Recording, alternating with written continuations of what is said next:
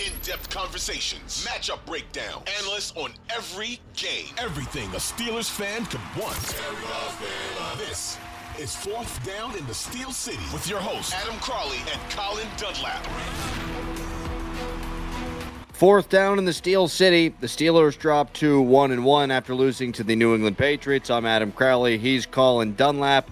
And a place nearby, the Hampton Beer Outlet, Colin, is they got a sign on their beer for 10% ABV or higher so that you can drink your Matt Canada sorrows away. That was the sign that was up on the beer. I love this damn town. I know. I got a text from the owner, Bill Shaner. Great guy, one of the all-timers, and he's not a fake fan. Like, he lives and dies with it, right? Big hockey fan, big Steeler fan, all of it, Pirates fan. And he texted me a picture of the display, and I said, whoa. And that's, I mean, for people that don't know or aren't drinkers or aren't beer drinkers, 10% ABV is get you drunk beer. I mean, like it's pretty much double. Like 5.1 generally is like a light beer or something in and around there, about right at 5. So it's get you drunk beer. So anything, and what did he do? It's just an end cap, it looks like, with the drink your Matt Canada sorrows away beer. I love it. People are in full meltdown mode, and I can't blame them. I can't blame them at all. Well, who do you blame? And should the end cap say drink your Mitch Trubisky sorrows away, or should it be drink your offensive line sorrows away, or should it be drink your Mike Tomlin sorrows away? Who do you place the most blame on for the offense here? Because they've scored just one touchdown in 2 games. That ain't good enough. How about drink your offensive woes away? But I do think it starts. This is crazy. I think it starts with Mike Tomlin. And am I allowed to mention Art the Second here? Am I allowed to go there a little bit? Because I don't think enough people in town have. It's easy to blame Matt Canada, but when Matt Canada gets called, what's he going to say? No, I don't want to be the offensive coordinator of the Pittsburgh Steelers. It's easy to blame Mitch Trubisky, but, even when we wish away that he would be a better quarterback, we know what he was going in. They're the Pittsburgh Steelers. They're not,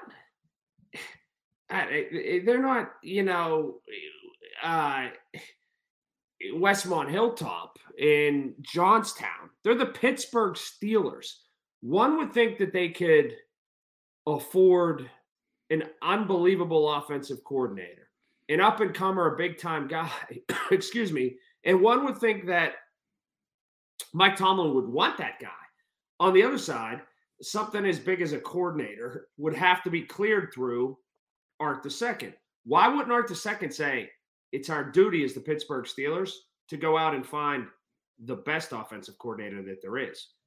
I find it impossible to believe that, and I don't know who the available names were, but I find it impossible to believe that Matt Canada, who was the assistant to the guy that failed, that was the best available after they fired the guy that failed.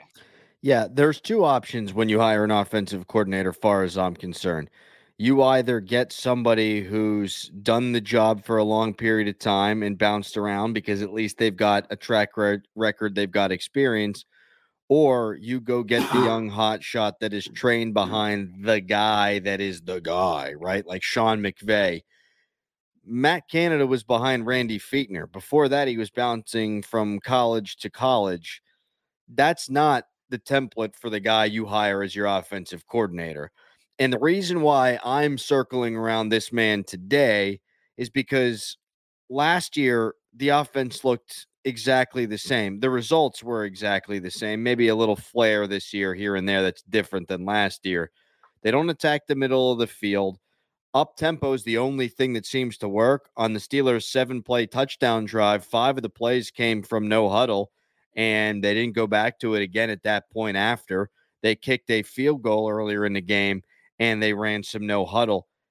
This was the problem last year. When you actually took Matt Canada out of the equation a little bit, the offense got better, and then he was loath to go there more frequently. I can't get past blaming that guy. They've got a bunch of issues. The quarterback's probably one too. We'll get to him. But to me, they've definitely got the wrong guy at offensive coordinator, and they're just simply not going to fire him during the year. Matt Canada is the Mason Rudolph of offensive coordinators. Oh, man. Whenever you go and you lay out what his place in the game is in the NFL, he's a guy that got a chance and failed, and he's a guy that's mired behind the good guys, and a guy who you wonder and you say, why is that guy getting a chance? Well, he's a hanger-oner in the league. That's what Matt Canada has turned into after just a couple of years, a hanger-oner in the league. And he's the Mason Rudolph of offensive coordinators. Nobody's lined up to trade for Mason Rudolph, despite all the reports that people would line up to trade for Mason Rudolph. Right. If Matt Canada lost his job tomorrow, he's not on an offensive staff this year in the NFL. No one's bringing him in to consult with. He's not going to be an NFL offensive coordinator prediction here ever again after he's inevitably fired or retired by the Pittsburgh Steelers. It's not going to happen. And to me, you hire guys who look at your organization as a stepping stone. Why is ambition such a bad thing? Why shouldn't you root for a guy to come in, have 3 or 4 unreal seasons where you have crazy success and then you leave? It hasn't worked out, but this is why I like the Pitt hire of Capel in basketball. I thought at the time, oh boy, this guy could go to Duke. Okay, so what? If he goes to Duke, that means he's great. That means he did exactly what you want. Think of these guys. Like, Ike Hilliard, gone. Sean Surratt, gone. Randy Fichtner, gone. Guys like that. The guy that went to UTEP that was the offensive line coach, gone. The guy who was from upstate New York, gone. And none of these guys ever graduated to a better job. It comes here that is a Steelers position coach and then becomes the offensive line, or then becomes an offensive coordinator somewhere. Nope. This is particularly true on the offensive side of the ball. There is nobody that we even hear about. Team requested an interview to talk to whomever to become a coordinator. Why is that? Look, I get it on defense. And even on defense, nobody was lining up to hire Keith Butler. That wasn't happening. No. He was going to be a Steeler coach, and that's what he was. Nobody's really hiring Jerry Osavsky. Nobody's lining up to hire, way back in Joey Porter, who worked his way out of town, that Mike Tomlin hired as a friend. People are freaking lying to themselves if they don't think it's a story that Mike Tomlin has coached in the National Football League for a decade and a half, and he has no identifiable coaching tree. It is a joke. I think part of it on the offensive side, because I do think it's more of an offensive problem, is you look at Randy Fichtner, and in 2019, the offense was dreadful, and it looked exactly the same way as it did last year. And then it's looked exactly the same way for the first 2 games of this season. I think Mike Tomlin's telling these OCs, listen, we've got a great defense. We've got a quarterback whose arm was falling off in Ben, and now one that we're afraid is going to turn the football over. Let's just be conservative. And I'm wondering if you're just going to have a hard time hiring coaches if you are the conservative defensive head coach. That makes sense, except this. Here's where I run along with you, and then you can go over the cliff if you want, but I stop dead in my tracks. Your theory makes a lot of sense, except Mike Tomlin is also intimately involved in the draft, and he has not built his team to be conservative on offense because he's not infused any linemen. So that's the part I don't understand. He went and he okayed, because the head coach had to, a quarterback being taken first overall. He went out and he okayed the first pick just the last year, because they didn't have a first-round pick, as Chase Claypool. I buy your theory, and I like it a lot. And he may even be telling people that. But he hasn't built his team to operate as such on offense, because if you're going to play that way, you better draft linemen. Well, we do know that, and you should draft linemen. When you and I are both in agreement on that. We know that Mike Tomlin, he really didn't want Ben Roethlisberger to come back. He wanted to move on before. We also know that, yes, they're drafting the skill position talent, but they didn't believe in Ben at the end because Mike Tomlin didn't want him around. So clearly he didn't believe in him.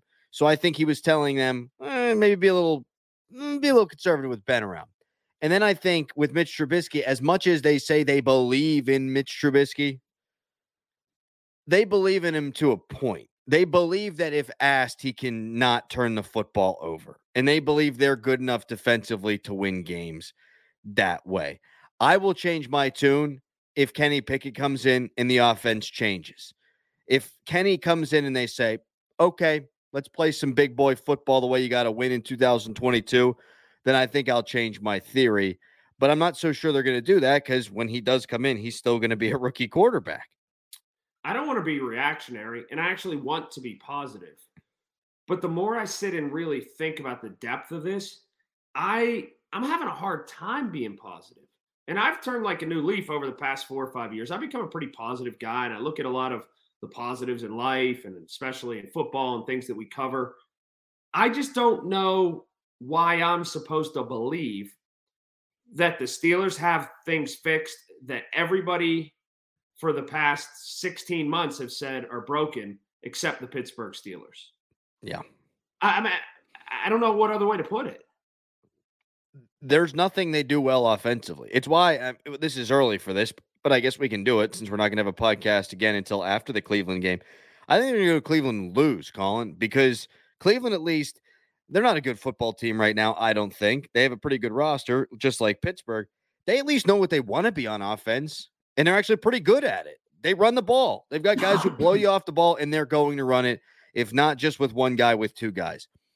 What do the Steelers do well on offense? Yeah, that's a really good call. What is their offensive identity? If you told somebody to watch the first 8 quarters of the Pittsburgh Steelers and even the last 5 games last year and say, what is their identity? What do they do? Now, it's tougher to formulate an identity a lot of times in the pros than it is college. You go to college and this is an option team. This is a belly option team. This is a wishbone team. This is an air raid team. It's easy in college, right?